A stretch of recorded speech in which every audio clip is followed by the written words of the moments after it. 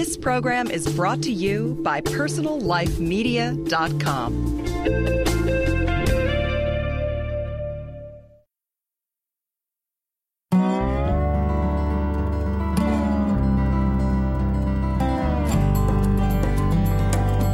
Hi, and welcome to GreenTalk, a podcast series from greenlivingideas.com. GreenTalk helps listeners in their efforts to lead more eco-friendly lifestyles through interviews with top vendors, authors, and experts from around the world.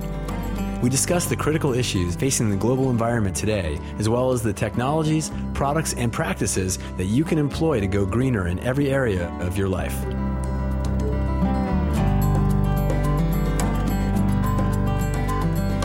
Hey everyone, this is Sean Daly with GreenTalk Radio. Welcome to today's program. We're going to be talking today about attachment parenting.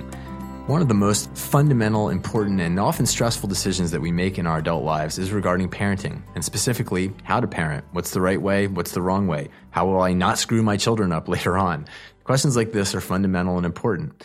The attachment parenting theory is revolved around a phrase that was coined first by pediatrician William Sears, which is attachment parenting itself. And that's a parenting philosophy based on the principles of the attachment theory in developmental psychology. According to that theory, a strong emotional bond with parents during childhood, known as a secure attachment, is a precursor of secure empathic relationships in adulthood. At least that's how the theory goes. It states that the infant has a tendency to seek closeness to another person and feel secure when that person is present. My guests today to talk about this topic are Barbara Nicholson and Lysa Parker, co-founders of Attachment Parenting International, an education and support organization for parents and professionals. API, whose website can be found at attachmentparenting.org, helps parents with every aspect of child rearing from preconception through the teen years by providing the latest information and research on parenting practices that strengthen parent-child relationships in families. API began in 1994 with their principal goal being to heighten global awareness of the profound significance of secure attachment and to help reduce and ultimately prevent emotional and physical mistreatment of children, addiction, crime, behavioral disorders, mental illness, and other outcomes of early unhealthy attachment. They believe that the best way to change society is to empower, support, and educate parents to create a loving, connected family environment. So, first of all, Barbara and Lysa, welcome to the program. Thank you. So I think the first question that we should start off with is, what exactly is attachment parenting? And Barbara, I'm going to direct it to you. Well, attachment parenting is a philosophy of parenting that's really been around since, the beginning of time. It's really about parents listening to their heart, listening to their intuition, and responding to their children in a sensitive way that creates a strong connection based on trust. So it's a loving, patient, empathic type of parenting. What is the alternative to attachment parenting? I mean, I know that there's the sort of cry it out gets a lot of airplay. So absolutely. How do you encompass that? That would probably be the antithesis, of being unconnected to your children would be the philosophy of letting them cry for long periods of time, strict scheduling of children, their feedings, for a baby, for their feedings, just anything that would not create a strong connection with your child. So it sounds like this is really a combination of both sort of more active, loving, and nurturing versus more of sort of a hardline approach towards parenting. But it also sounds like you're talking about more intuitive parenting. Is that correct? Absolutely. As I said, we often are confused about our intuition, thinking that, well, we have to read a book or we have to get a scientific study before we can pick up our baby. And we're just saying to parents, if you have a strong feeling of what to do, then 9 times out of 10 it's going to be the correct response. Lysa, I'm going to direct this to you. I'm just curious about, are you aware of any studies that have sort of compared the results for parents out there that are interested in this, either parents-to-be perhaps, or parents considering being parents-to-be, of the results of attachment-style parenting versus, say, tough love style parenting, for lack of a better term? Right. Well, that's one of the key things that we wanted to make sure we included in our new book, which is coming out January '09, called Attached at the Heart. And that was to include the latest research on what provides children with the optimal development. And so when we first started doing our own investigative research about what's best for children, we learned about attachment theory and discovered that the research has been around for 50-plus years. And we were just kind of appalled that this research was not getting into the hands of parents. It wasn't getting into the popular parenting books. So we made sure that this information was in our book so that parents would know the truth and would be able to make informed decisions. Now, in terms of specific research on attachment parenting, we don't have those, a wealth of studies on that. But we're hoping through our book and through our organization that we'll start inspiring more researchers to pay attention to what attachment parents are doing with their children. And but what we have done is we've taken the 8 principles of attachment parenting. We're calling the 8 principles of parenting, basically, from preparing for pregnancy, birth, and parenting, all the way to, positive discipline, providing consistent care and balance in your personal and family life. Each one of those principles, we have included the research to go along with those. So for individually, we'd have the research, but as a collective, we don't have the research for attachment parenting per se, but we do have attachment research, which is a critical key here. Mm-hmm. Now, taking us back a little bit to the beginning, tell us about, and I'll direct this to Lysa, why, when, and how did you first start API? What was the sort of the seed event or inspiration there for you, and when did that happen? Well, it began, I suppose, when we started having our children. We both have backgrounds in education. We were both special ed teachers, worked with children with learning disabilities and physical handicaps, and we thought we had a pretty good education in terms of child development. But then when we had children, we realized we didn't know anything. So especially, even though we were reading books, and those books were very helpful, we still felt like we needed support. So Barb and I met at a La Leche League meeting. I was living in Nashville. She had just moved to Nashville and was what they call a leader applicant. And I was just a new mom with a 6-month-old baby and, just really kind of stumbling my way along. So we latched on to each other because we had a lot in common. And it was through our experience with the Leche League, and for the listeners who may not know what that is, that's an international organization that provides education and support for breastfeeding mothers. And they also, at each local meeting, they'll have a lending library. So we started reading Dr. Sears' books and started reading about attachment parenting, which was just really starting to get going in the 80s. And I really was kind of unsure if this was the right way because it was so different than the way I was raised and what I had been taught in school. But we were able to witness more experienced moms be so kind and respectful with their children.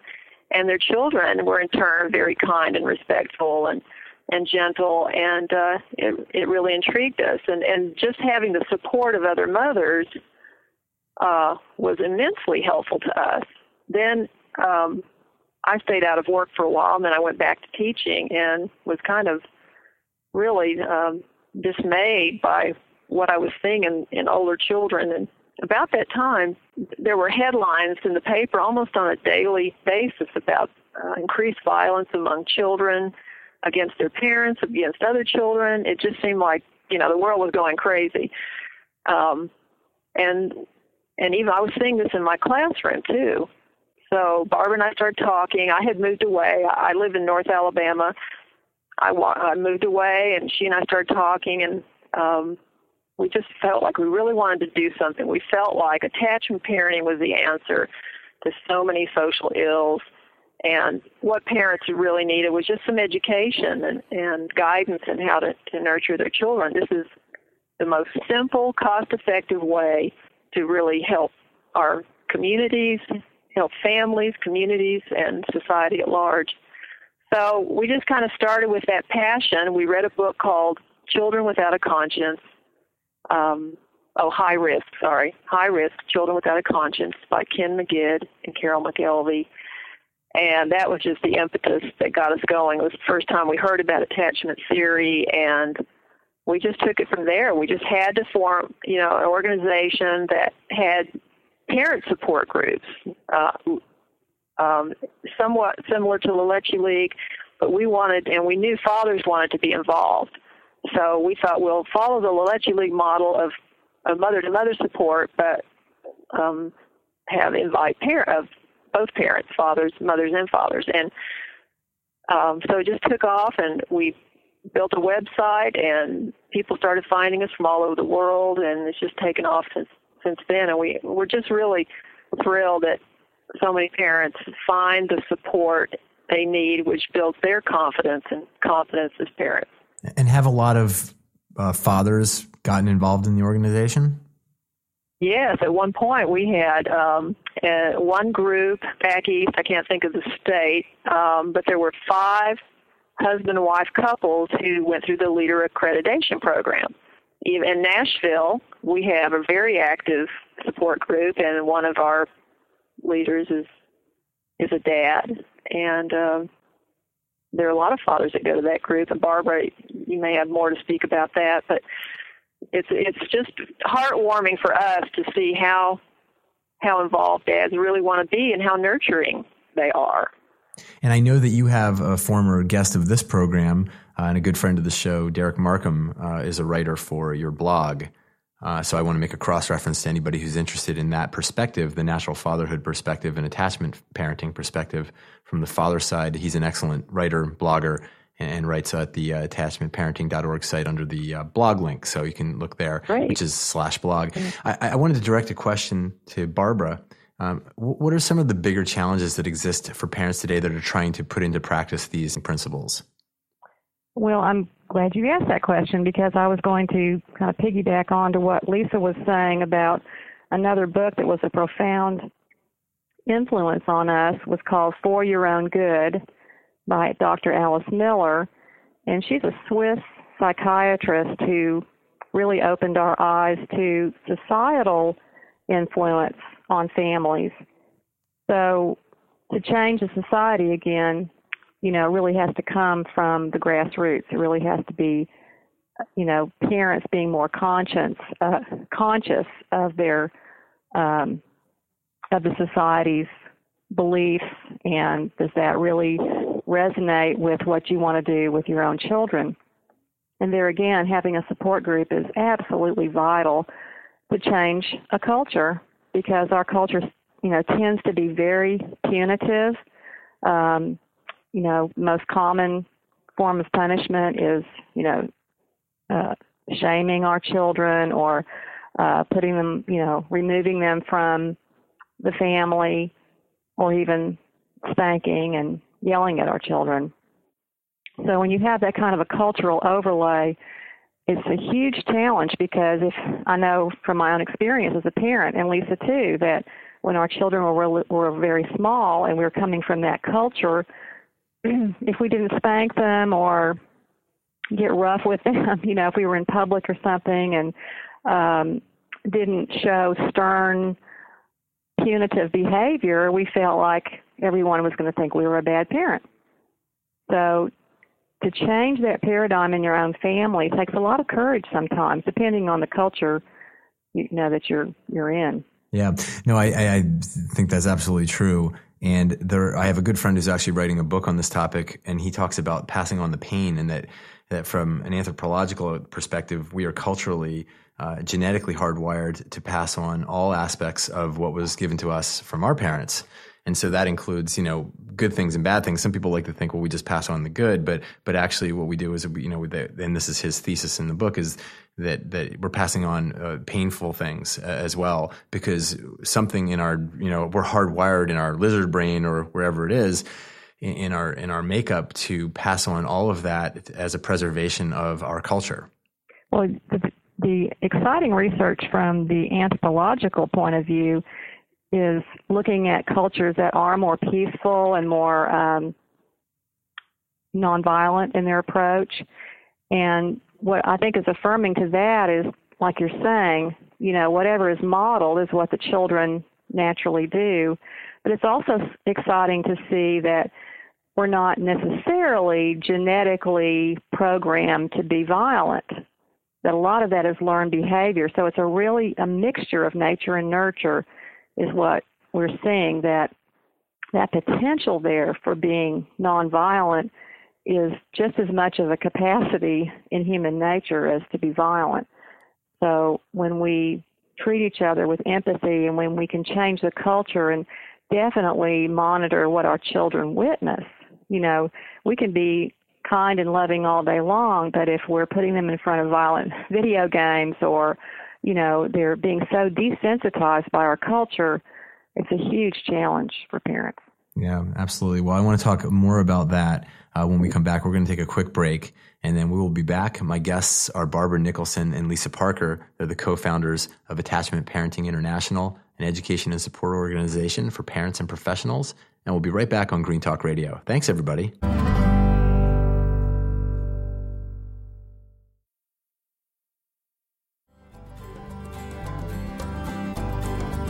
And we're back on GreenTalk Radio. We're talking today on attachment parenting and natural parenting. My guests on that topic are Barbara Nicholson and Lysa Parker. They're the co-founders of Attachment Parenting International, or API, an education and support organization for parents and professionals. Barbara and Lysa, we were talking before the break about what really attachment parenting is, how you started the organization, and some of the basic fundamental principles around attachment parenting. I wanted to talk a little bit, I'm going to direct this to you, Lysa. In your view, what exact and specific roles does attachment parenting play in the idea of advancing an overall healthier lifestyle for all of us and ultimately preserving our planet, as some people believe that this ultimately leads to?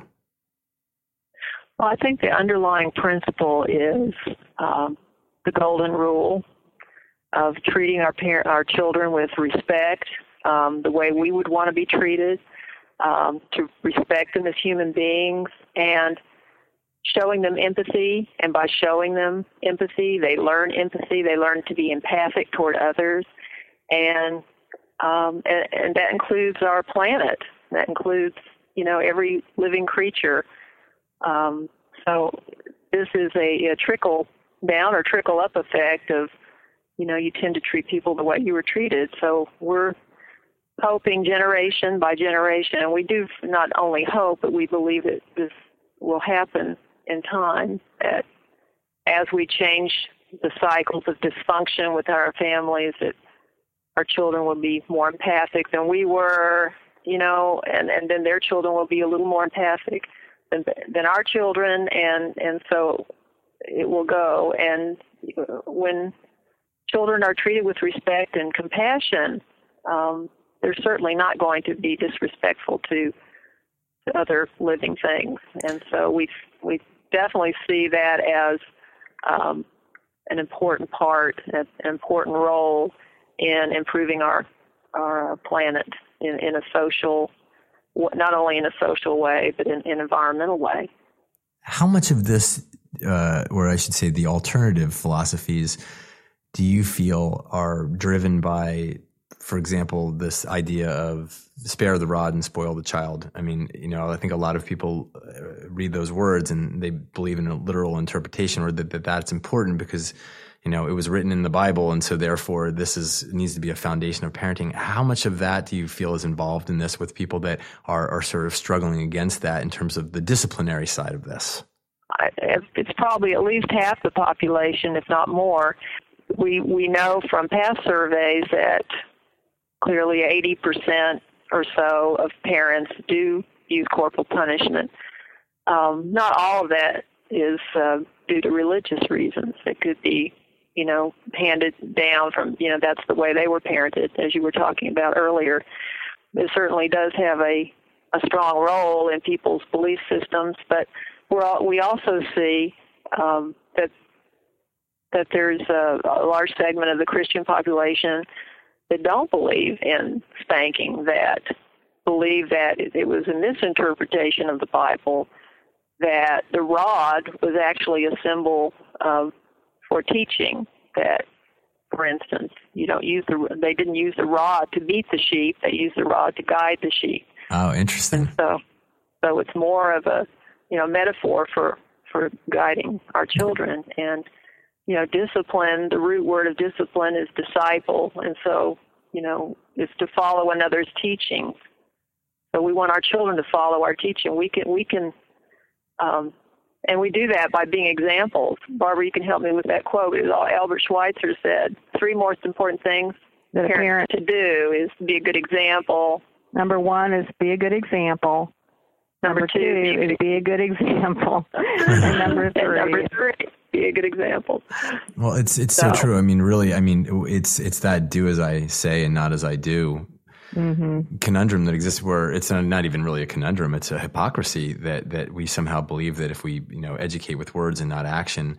I am personally of the belief that children, we are hardwired as human beings to learn by that example more than anything else. And though the linguistic aspect of teaching, passing on information is certainly important, that we're literally modeling behavior, and that it's reasonable to expect that whatever behavior is modeled is going to be carried forward in large degrees. So at least that makes sense to me, just intuitively. Barbara, I wanted to ask you a question about the book, and I know that you're covering this topic on the site as well. And I know the book is an in-depth look at parenting and also the roots of violence in society. Are there practical tips in there for parents as well as all of that you can sort of takeaways, as it were? Oh, yes. We're really proud of that. We feel like it's a pretty balanced book in the sense that we do have the background, we have the overview, we kind of give the big picture in the first chapter, and then the next 8 chapters are the 8 principles of parenting. So we give we give parents the background, but also just many, many practical tips and excellent resources to really, flesh out this topic would have been like an encyclopedia. So we wanted parents to look at these 8 principles and, get the overview. And if any one of these was a particular hot button, say you feel like, well, I think I've got the nurturing down for the infant, but getting into toddler discipline is a real issue for me. Or maybe the parents have issues from their own childhood that they want to look at, and they want, a therapeutic approach. So who can I turn to? Who will understand these principles of attachment parenting? So we give wonderful resources, books, websites, DVDs. We just feel like, this is really giving a parent a wonderful tool to use and to even take to their pediatrician. For instance, we talk about how to safely sleep with your baby. And this is a big, topic with parents now. They have a lot of misinformation and fears about things like SIDS, or will I suffocate my baby if I sleep with my baby? And as breastfeeding counselors, we knew that mothers who, scooped their baby up at night and slept safely with their baby, that this really enhanced the breastfeeding relationship. So the key is, how do you do this safely? How do you create a safe sleep environment? What are things that you need to watch for? And never, have a baby in bed with you if these risky behaviors are going on in your family. So we are really proud of the information that we're giving parents and the tools we're giving them to not only read themselves, but to share with their medical professionals or their families and friends. I'd like to leave listeners with some resources, so I'll put this out to both of you, and you can answer as you wish in order here. But where can people that are out there that are either interested, parents to be or current parents, go to learn more information about attachment parenting and API? I know there's the website attachmentparenting.org. How about things like finding support groups, books, things like that? Can you share anything along those lines? All of those things are available on our website. If they want to find a support group in their community, they can go to our website, click on the link that says support groups, and then there's another link to find a support group, and you can hopefully find one in your area. And if not, they might consider becoming a support group leader, and there's a link for that. They can check out what it means to be a leader and what the requirements are. And we have books, and we have, family law. We get a lot of questions, a lot of emails from parents going through divorce or custody situations, and they don't want to interrupt the attachment process with their children. How do they do it? That's a huge thing. But we have a lot of very interesting resources. And as Barbara was saying, too, about Safe Sleep, we are launching a Safe Sleep campaign, so parents will be able to download a beautifully designed brochure with co-sleeping tips on it, safe co-sleeping tips, and even professionals and such as people who are, investigating co-sleeping deaths. Investigative reporters will be able to access a questionnaire, so it will help them in their investigation. So we're trying to be more proactive. It is a website for parents and professionals, so we're trying to get this message out about the importance of attachment and the principles that we have developed thanks to the Sears. They started off with the baby bees, and they are the pioneers in attachment parenting. We have taken those baby bees and expanded them to become principles. And so we do have a lot of information on our website about that. Great. Well, I want to thank both of you for the great work that you're doing with the organization and the website.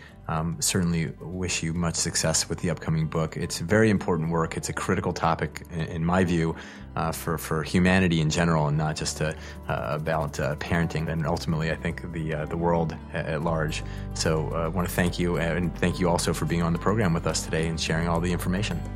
Thank you, Sean. Thank you, Sean. It was wonderful. We really appreciate it. Thanks as always to everyone listening in today. Remember, for more free on-demand podcasts, articles, videos, and other information related to living a greener lifestyle, visit our website at www.greenlivingideas.com. We'd also love to hear your comments, feedback, and questions. Send us an email at editors@greenlivingideas.com.